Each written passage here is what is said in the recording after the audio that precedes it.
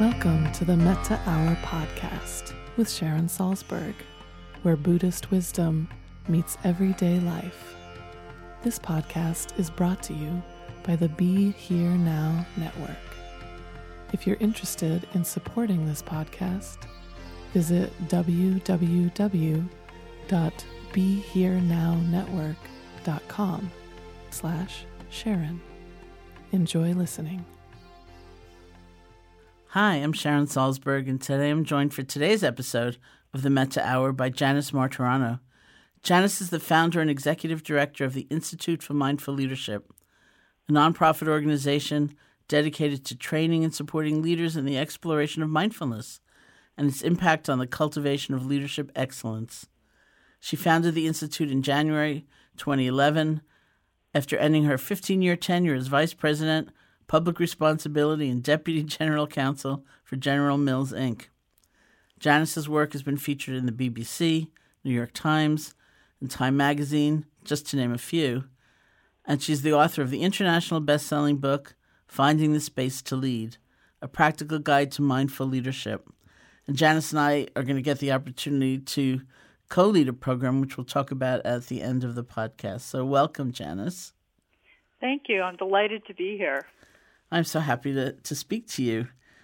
I thought maybe we could start with you just describing a little bit about your background and this incredible path that you forged. You were a very early person bringing mindfulness into the corporate world, maybe the earliest almost, and you've really spearheaded the work of mindful leadership.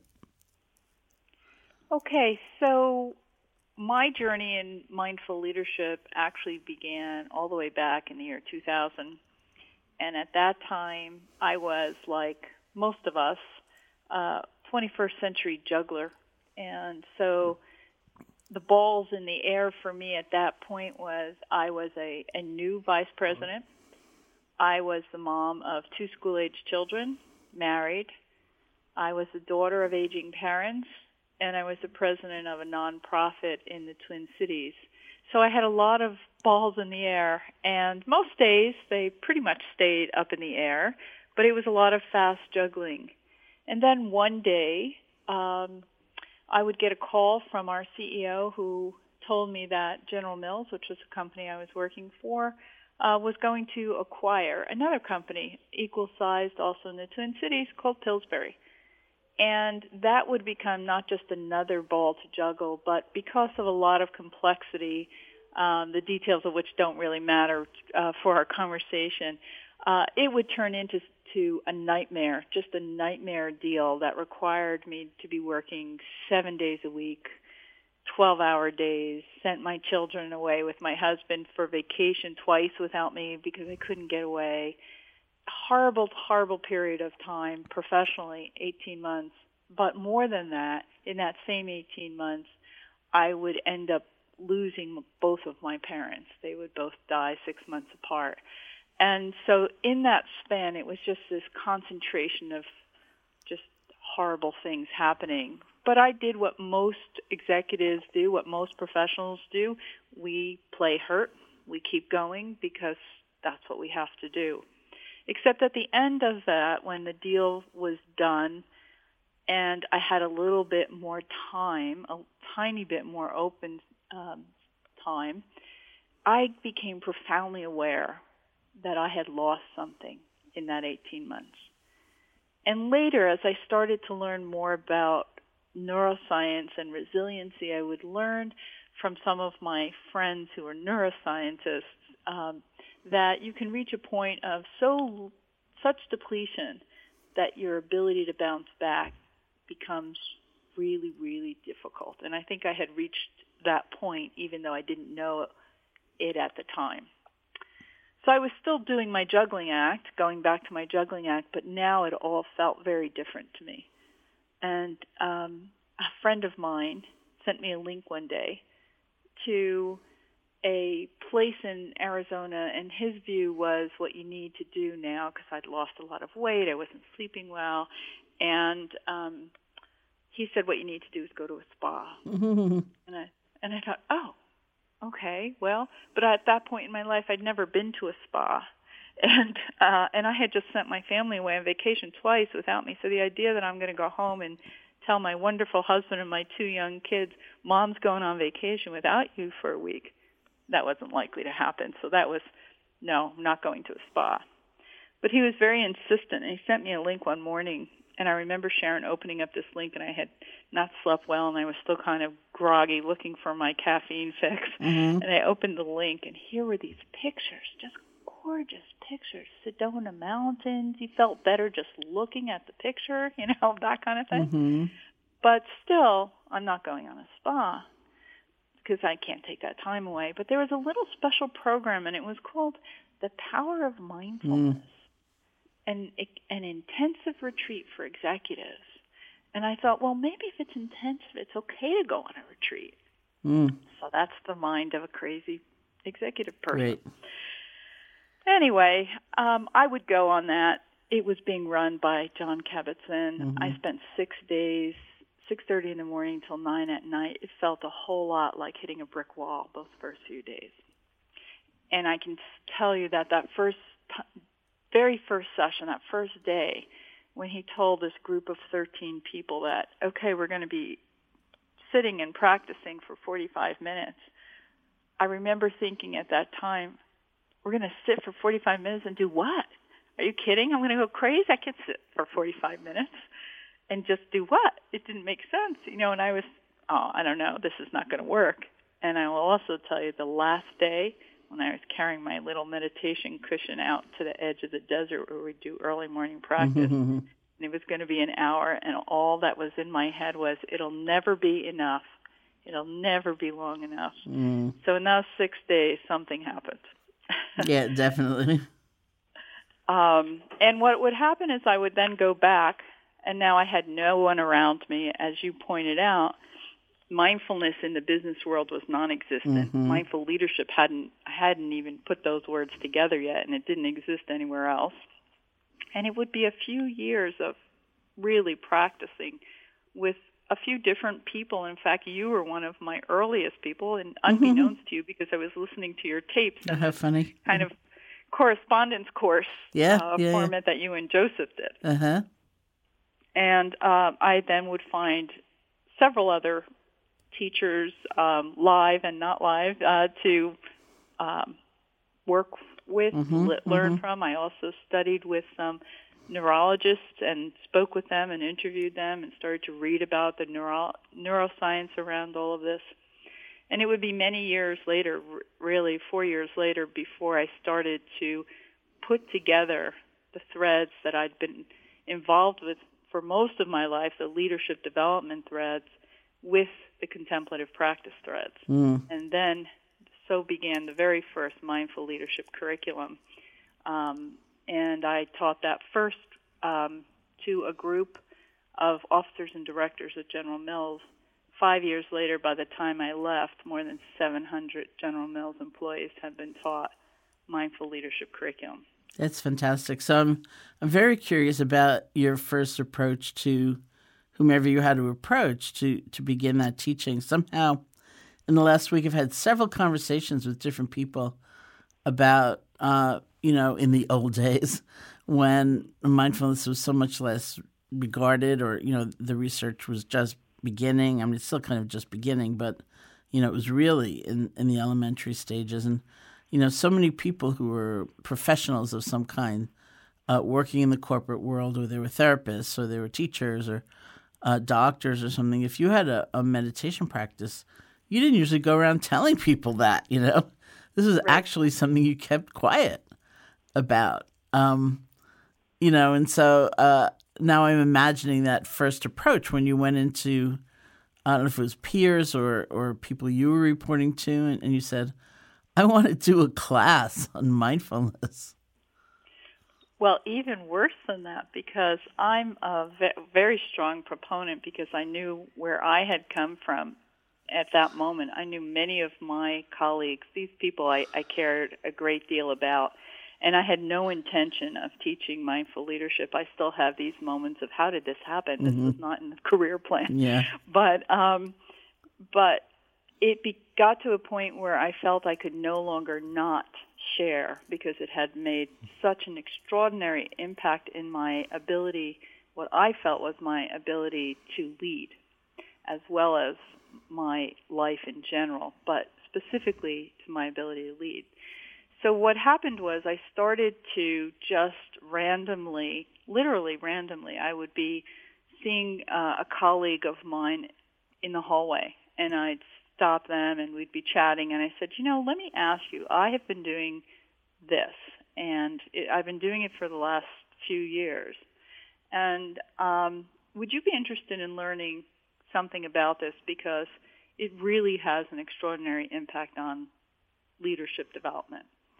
And that was how I began speaking about it. And what I got in return, Sharon, was really quite surprising to me, because these are folks who, never heard of mindfulness, certainly never heard of mindful leadership.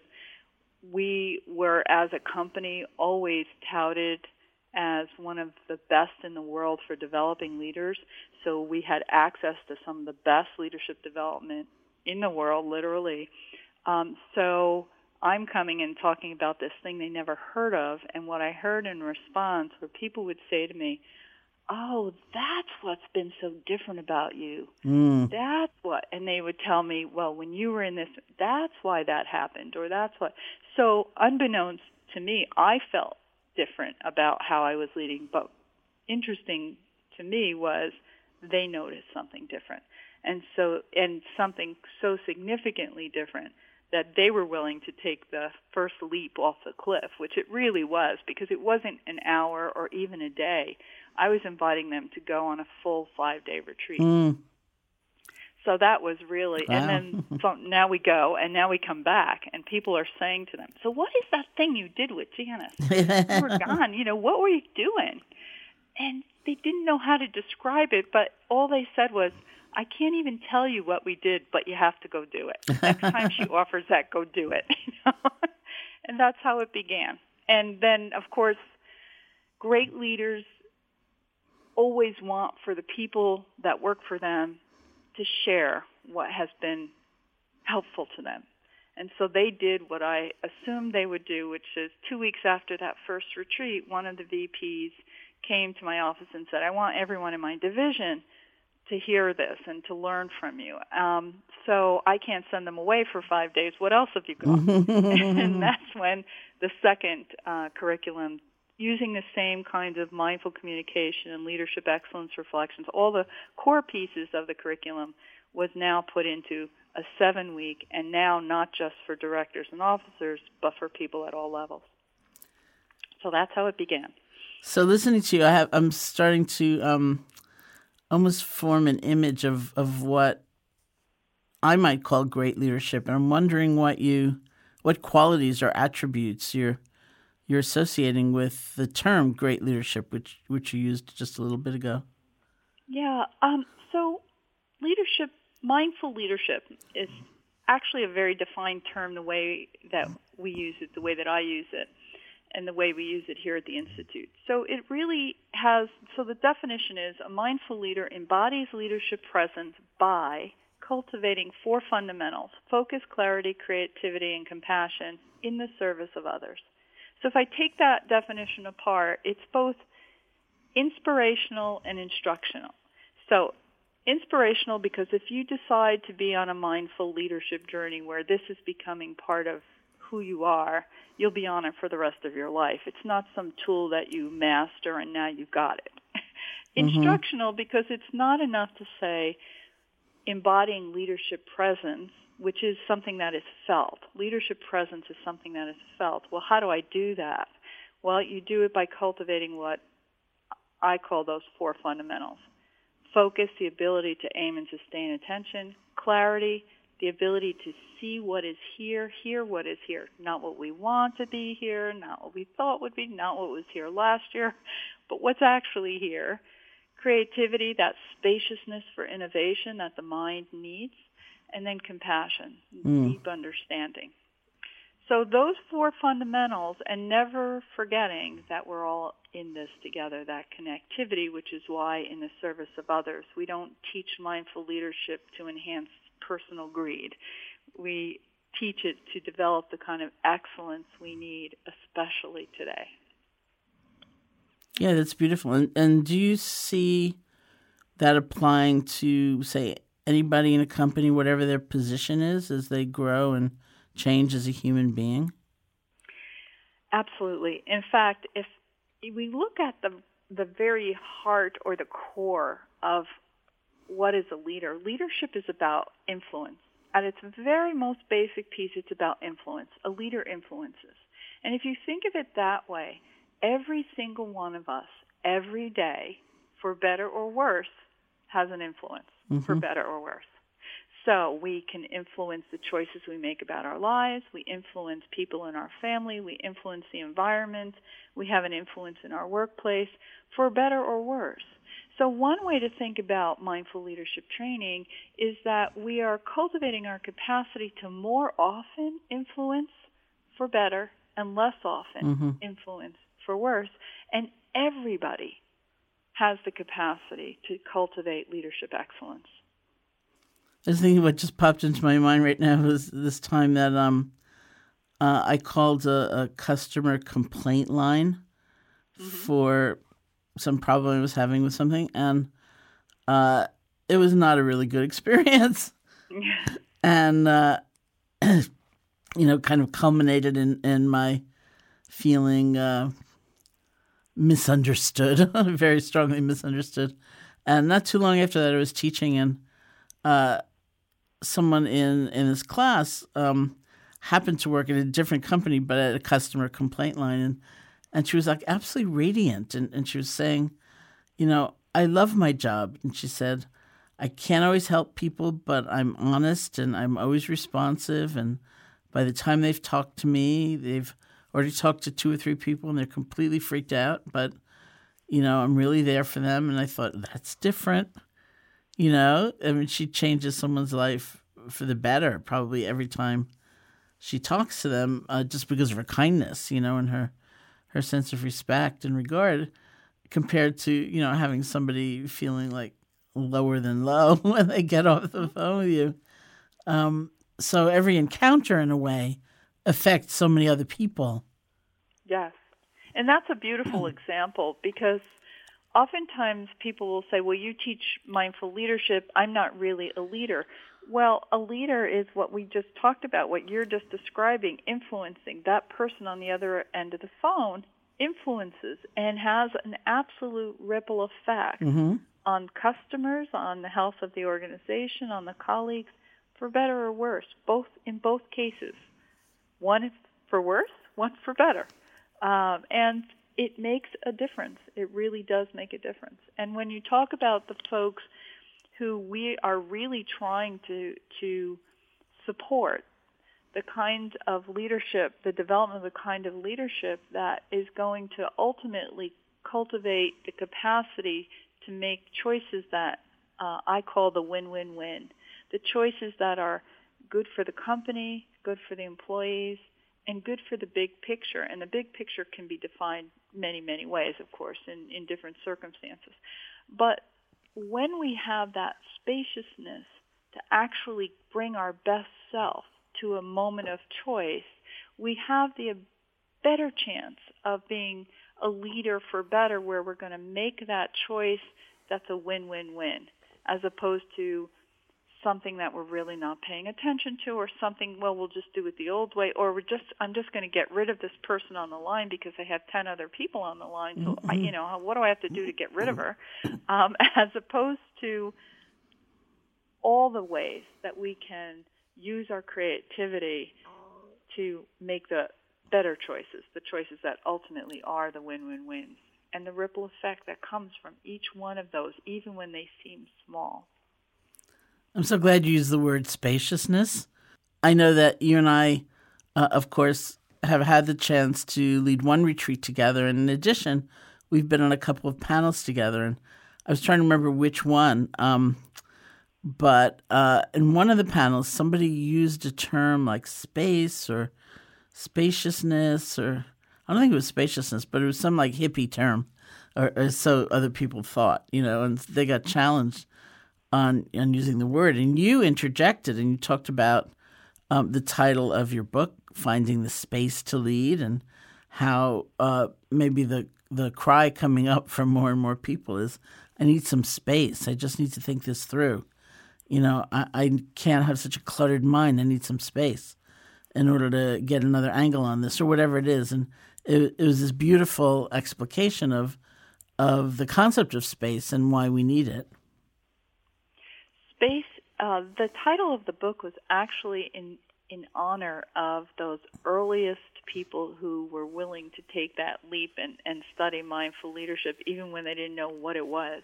Because what came out of those earliest years of developing this curriculum was something that was true for me, and I was hearing it in the people that I was sharing mindful leadership training with. And that was this feeling that was prevalent among from all ways you would look at this person from the outside. These were successful people. They were directors, they were officers, they were doing a good job, they were at a very, a company that's thought of as a good company. And here I was hearing again and again a question or a sentiment that came up for me as well as in the earliest times and even as I was teaching, which is you'd finish a project or you'd solve some problem or you'd get something going on the right path, discovering something new or innovative, and so project is over. And everyone around you is telling you, it was great, you did a great job. And yet leader after leader was saying, and I certainly could relate to this, that there was always this nagging feeling that it really wasn't as good as it could have been. It could have been more creative, more compassionate. It could have been more whatever, fill in the blank. So I started to ask people about that, and I started to use it in my own practice as a reflection. What do you need? What is missing? Now, typically if you ask leaders, what do you need to do a better job? The typical business answers you get are things like, I need bigger budget, I need more resources, I need more people, I need better direction, all those things. And I heard none of that. What I heard from people who are on this journey was, I just need some more space. I just need space. And the reason they needed space is because there was none. And so how can you get to that win-win-win if the best you can do in any one day is get something off the to-do list or put out that fire? And we start to train ourselves to put out fires, and even when the urgent takes over the important. And so we constantly put out fires even though the urgent may not be what's important. It's really wonderful. One of the things I admire so much about your work is that it's so grounded in values. And certainly some of the pushback these days about mindfulness and the popularization of mindfulness has to do with seeing it as just this kind of dry mental training that is moreless. It's just floating, which of course it's really not. And one of the first skills you talk about in the path of mindful leadership is connection, both to oneself, to another, and to larger groups and systems. And I think that says a lot, that this is really at the core. It absolutely is. And that connectivity is at such risk in the society today and has been getting worse and worse when we have substituted real human interaction with 140 characters or, texts and all these shortcut ways. And it's not as though we don't need technology. We love technology in lots of ways. It's really important and it has improved our lives. But on the human connection, that is something that it can't be substituted for. And what happens when we are not cultivating that, and we see it with younger generations now, when they get to the workplace, struggle with collaborative projects. They struggle with knowing how to have the kind of social interactions that you need to have, that kind of, we used to call it, the old-fashioned networking. One of the most interesting wake-up moments for me was I was still working at General Mills, and I stopped at this intersection between two of the big buildings that are on the campus. And it's a place that's just filled with people, particularly at the top of the hour. So like the meeting ended at 10 o'clock, and now everybody's going to the next meeting or back to their offices. And so the hallways are just crowded. And I, growing up as a leader, decades ago now, in my earliest years, used to remember having wonderful hallway conversations. It was a great place for networking, for learning. You'd walk somebody to their office and say, hey, let me run this by you, or what did you think about that? And all kinds of learning was taking place in the hallway. But in this moment, which was just before I actually left to come and start the nonprofit, I was standing there and watching, and it was silent. No one was speaking, and even if they were walking with someone, they were both texting or checking their emails. So it was virtually silent in the hallways, and I thought, what a terrible loss. Because these moments, even if they were 5 minutes, they were rich minutes. They were times when you can begin to form communications and connections that really were important. And I wonder what takes the place of that today, and if nothing has, how we compensate for that kind of loss. Well, individually, I can't remember the statistic now, and it's probably changing anyway, but some vast number of people in America who've been responding to surveys and bits of research describing themselves as lonely, whether they're in a relationship or not. And I think that some of the greatest indicators of happiness at work are, first of all, a sense of meaning, which may not be in the job description. It may be something you invest through wanting to have that compassionate conversation, for example, and having friends where you work. Yes. Some sense of being part of a team or togetherness or connection. It seems very important. Yes. And it really is something that I'm hearing more and more of people. That's one of the things that they really enjoy, even if we're just doing a one-day training, that what happens in there when we actually ask people, one of the first things we ask them to experiment with is turn off your phone. Not just put it on silent, but actually turn it off and put it away. And at first, people have this look on their face. Many of them have this look of panic. What do you mean turn it off? It's like everyone knows you're in this room for the day, so they'll come get you if there's an emergency. And we usually tell people ahead of time to make sure whoever you need to tell that they know where you are if it's an emergency. And yet by the end of the day, very often, part of the comments we get are how people felt something different, that, I work with these people all the time, but today I felt just in this day, I've worked with them for 5 years, but today I feel like I actually know who they are. Because we're not doing those little connections. And there is something important that's lost. Not only, as you point out, that loneliness, that's really a crushing thing, but even from a business perspective, things are being lost. So of these 4 qualities or skills that you emphasize, it's focus, creativity, clarity, and compassion. Is that right? That's right. So let's talk about compassion a little bit. Okay.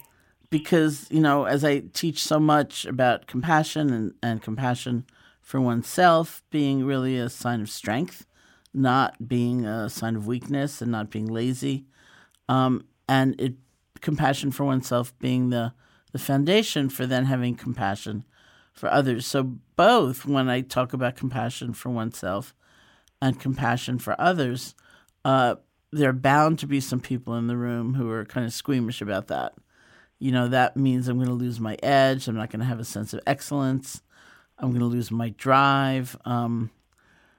And I always say, well, it's an experiment, take a look, because if in fact we live in an interdependent universe, which we do, then what's the more natural response to recognizing our lives all have something to do with one another? Is it having a sense of isolation and kind of it's a dog-eat-dog world, or is it a sense of compassion and community in a different way? And but it's not easy. I think it's very antithetical to the conditioning many people have. I think that's right, and I'm wondering when the day will come when I don't get this question. But almost always, when people are interviewing me for an article or something like that, I get these questions about, well, it's a soft skill. Right.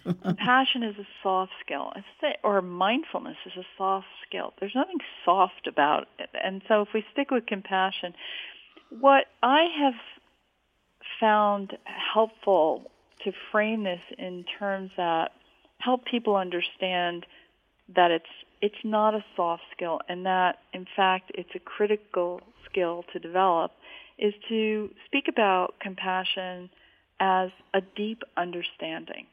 What we're really inviting here is a deep understanding. And oftentimes when we have opened ourselves to that possibility, to more deeply understand someone or a group of people or ourselves, that what we often notice with it is a pull toward an act of kindness, an invitation to do something that's maybe different or outside of what we normally do.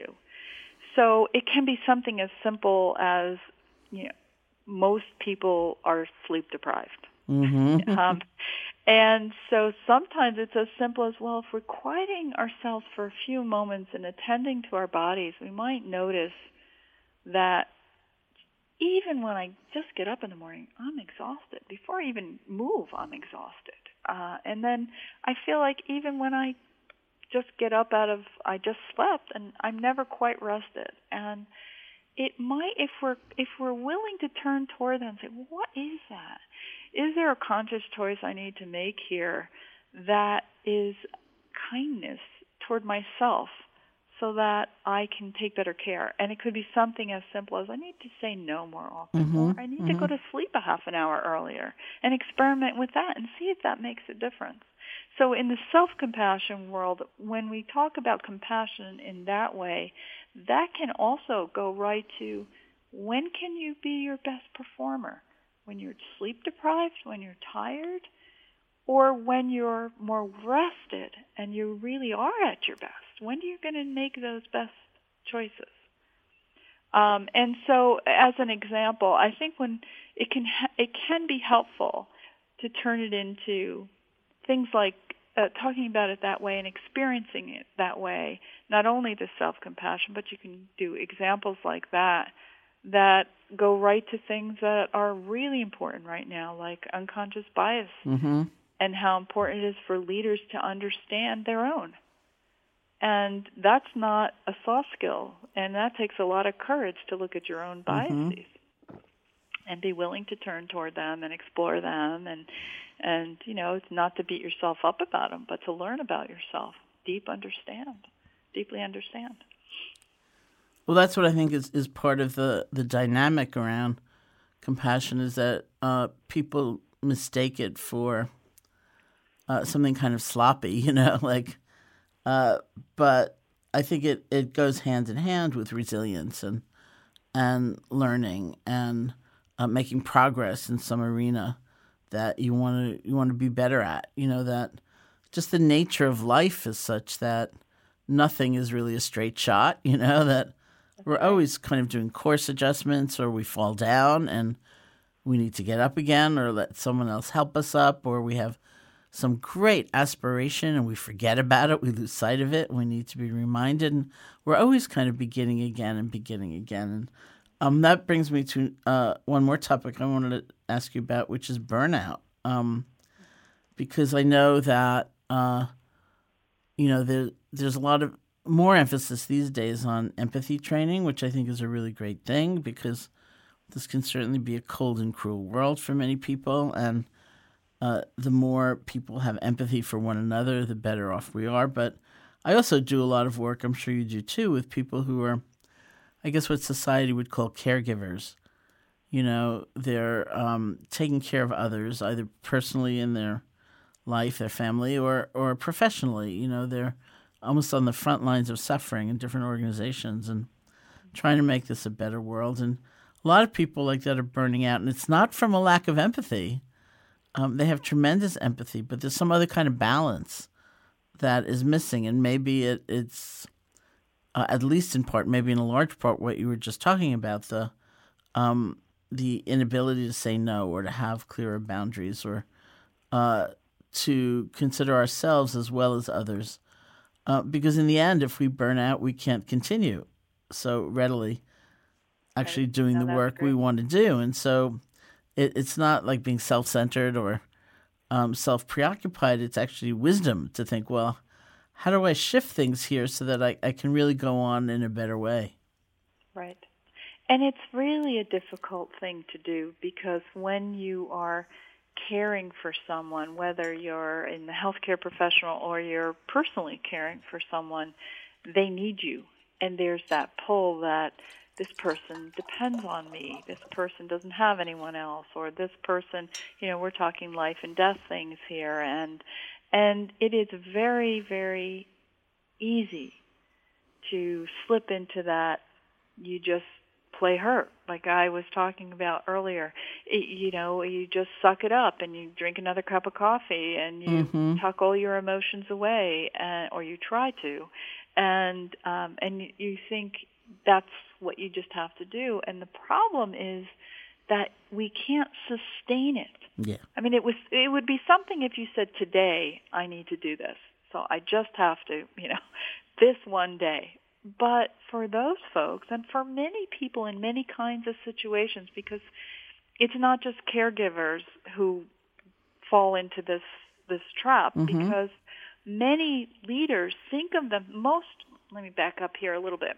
I think that, it has been my experience that the very, very best leaders, and I have the privilege of working with many of them for the last dozen years, the very best leaders, the people who have bright minds and warm hearts, and they exist at every level in an organization. I'm not talking about, people's titles. They're everywhere in an organization, but the best leaders are that kind of person. Well, that kind of person with bright mind and a big heart also are the same people who, if they put themselves anywhere on a to-do list, if it's even there, it's at the bottom. And we kind of are raised that way. Like, a lot of us were raised in that kind of culture of take care of people and, put others first. And, that's what we do. And there's a lot about that that's lovely, because from some of that comes the ability for empathy and for a willingness to be open-hearted and to put yourself out there. But I once had someone say to me, and this really put the light on for me, which was, well, if all these other people are in our world circle, everyone's in the world circle. I mean, that's what I like to think of it that way. It's kind of like one big, huge world circle, and we're all in the circle. Well, why would you not be in the circle? And when we kind of think about that, it's like, well, if everyone else should be treated with respect, why are you not treating yourself with self-respect? And so sometimes we need to just stop and kind of take those pieces and say, it's really not only important for how well you'll do with others, it's important for you to see that you're not different from everyone else. And if everyone else needs respect and everyone else needs love and everyone else needs care, you do too. And that's not something that's often talked about in the development of leadership. But it is something that when I open the door, when my other instructors here open the door to that, people jump in there with 2 feet. It's They're fabulous. very interested in having that conversation. That's really great. And then I just want to ask, one of the arenas that you're exploring now within the Mindful Leadership Program is working with divisiveness. Is that what you were referring to when you talked about seeing unconscious bias and things like that? Well, the divisiveness that exists now, I mean, for me personally, I can remember no other time in my lifetime where I have felt the society so divided and that there's a growing tolerance for intolerance. And I think that has seeped into organizations. So when we work with organizations, we're hearing it from leaders saying, I don't know how to deal with this polarization that's finding its way in. So it was hard enough to lead before, and now we have this. And people get so hooked by this polarization that's in society today and don't really know why some of the outrageous things that are going on. And so trying to see, so I get the question often, I'm sure you do as well, how does this practice help us with this? Because, people individually, I certainly felt for a while that I was just getting hooked every night. The news was just like, just hook, line, and sinker. I was getting caught up in it. My whole body would react to it, all emotions. It would make it hard for me to go to sleep at night. I'd listen to the news and it would be horrible. So I had to get to my own practice around this. Like, okay, something has to change here. Yeah. What's happening? And so I have, in response to hearing it from others and in my own practice, have had to look at what's going on and how does this practice help us meet what's here and try to begin to heal some of this divisiveness for ourselves and for people around us in our workplace. How do we meet it in a different way? So it has become a big topic for the work that we do, and I'm sure you hear it almost every day as well. Yeah. And it is possible to work with it in different ways. I think for me, just in a very practical way, I started to stop watching all the pundits who go off on these tangents. I just had to start being more conscious about who I was listening to and where I was getting information from. And another thing I did was started to listen to the other side instead of saying, I don't even want to hear this. It's outrageous to me. And, how quickly my mind would get into its own righteousness.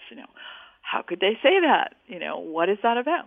Okay, well, I have to turn that down so I can listen a little more carefully. It doesn't mean I have to agree with everything I hear, but I have to at least hear what's going on without so much of the commentary. It's interesting. Well, one thing I've done is I've also really changed my news viewing habits. And I also have a young friend who, he's 20, and for a while we had a pact that every day we were going to send one another a piece of good news.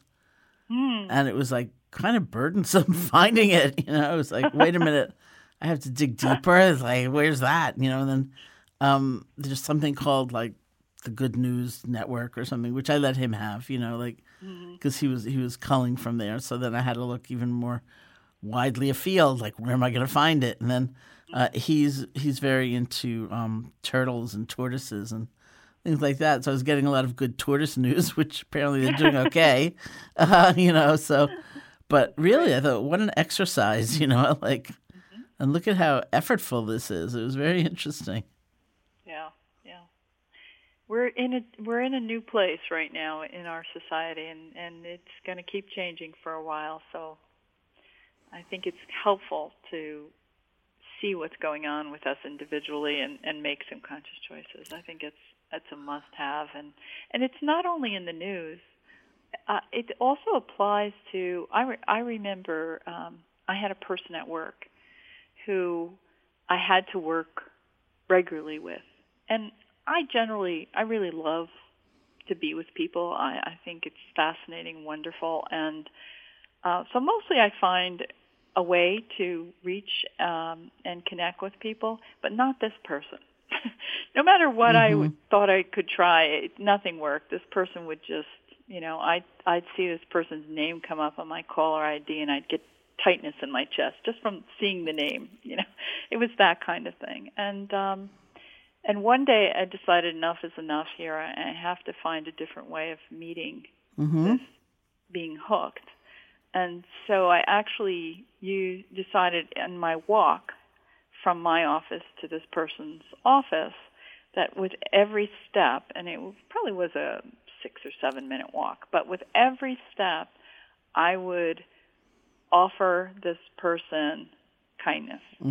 I came up with some phrases, and with every step I'd say a phrase. And as soon as my mind would go to, oh, this meeting's going to be terrible, why is she so difficult, blah, blah, blah, nope, back to, may she be happy. Right, that's nice. And what was really fascinating, because this is an experiment for me, I had no idea if it would make any difference. And what was really fascinating to me was how when I arrived at the doorway, instead of feeling defended and tight, which is how I would typically arrive at the doorway, because the whole walk I'd be telling my story about how terrible this was going to be and why can't I, blah, blah, blah. I was open. I just felt open. That's the only word that was in my head. And we had our meeting. I left I was heading out the door, and she called and said, Janice, that was a really great meeting. She had no idea what I did. There was no reason for her to know anything. The only thing that changed was how I arrived. Right. And that's something that we can do when we get hooked, whether it's by, the news of the day or the people in our lives.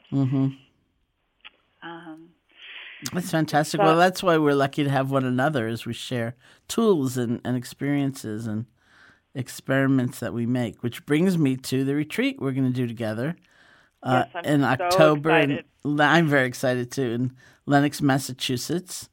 I don't have a description right in front of me. I don't know if you do. I do. Let's see. I think I have one right here. But I can talk a little bit about what we're going to be doing together, if you'd like. Yeah, that'd be great. Okay. So this idea for this retreat has actually been years in the making, because what happens when folks come on a basic retreat, whether it's an Institute Mindful Leadership retreat or a retreat that you're teaching, oftentimes what I hear, and I'm sure you hear as well, is, well, where's the 2.0? Okay, that was really great. We don't want to do the same one again, but can we keep going? Because in the retreats of mindful leadership, we'll explore things like, what do we really mean by leadership excellence? How do we mindfully communicate? What's a mindful meeting look like? How do I start seeing my ego's impact on my calendar? How do I start, those kinds of things? People go back, start exploring and experimenting and practicing, and then they're like, okay, let's keep going. I want to keep going. And so for years, they've been kind of at me to do another one. And I was so honored when I asked you, and you said yes, to say, okay, let's do this Deepening the Journey retreat. That's the name of it, Deepening the Journey. And it's meant for people who already know how to meditate. So you and I are not going to be doing the basics of what is meditation there. We're going to be building. And so it's for anyone who has a meditation practice already. And we're going to be looking at things like, how do we look at, sorry, I'm trying to read and talk. Sorry, we're going to have to edit a bit. So what will we be doing?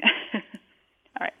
So we're going to have a combination of periods of dialogue where we can talk about challenges of leading and living in today's world. We're going to be exploring meditation practices and stretches of silence. We're going to look at challenges like the ones we've been talking about today, like divisiveness, and how do we work with divisiveness? How do we work with people who just hook us? We're going to look at that isolation of leadership that we also talked about in this podcast, kind of that sense of feeling alone, and what is that like? And then we're also going to be looking at this idea of moral uncertainty, those moments of where are my principles? Where are my personal leadership principles? Not what someone's told me they should be, but what's at the core of who I am? And how does that impact my day-to-day world? And what happens when we're up against things that are not aligned with our own principles? How do we meet those moments, those times? And I hope that we're also going to have opportunities as a group and individually to really start looking at what about those win-win-wins? What about those conscious choices I can make that set those ripples in motion? The choices that are, yes, good for the organization, good for the employees, and good for the big picture. That's fantastic. It's so exciting. And, I'm sure we will do a significant amount of practice, even though those really, initial instructions won't be offered. But it's wonderful just to come together in these ways. I'm really looking forward to it. And thank you so much for being with us all today. Oh, it's been my pleasure. Thank you for the invitation. And I hope we have lots of listeners joining us on the retreat. Yeah, that'd be great. To learn more about this retreat, you can visit my website at sharonsalzberg.com/events. And to learn more about Janice and her work, you can visit the website www.instituteformindfulleadership.org. I also encourage you to go out and get a copy of Finding the Space to Lead, which is available anywhere books are sold in hardcover, paperback, ebook, and audiobook formats. Thank you. Thank you for listening. For more information about Sharon's many offerings and her teaching schedule, please visit her website at sharonsalzberg.com.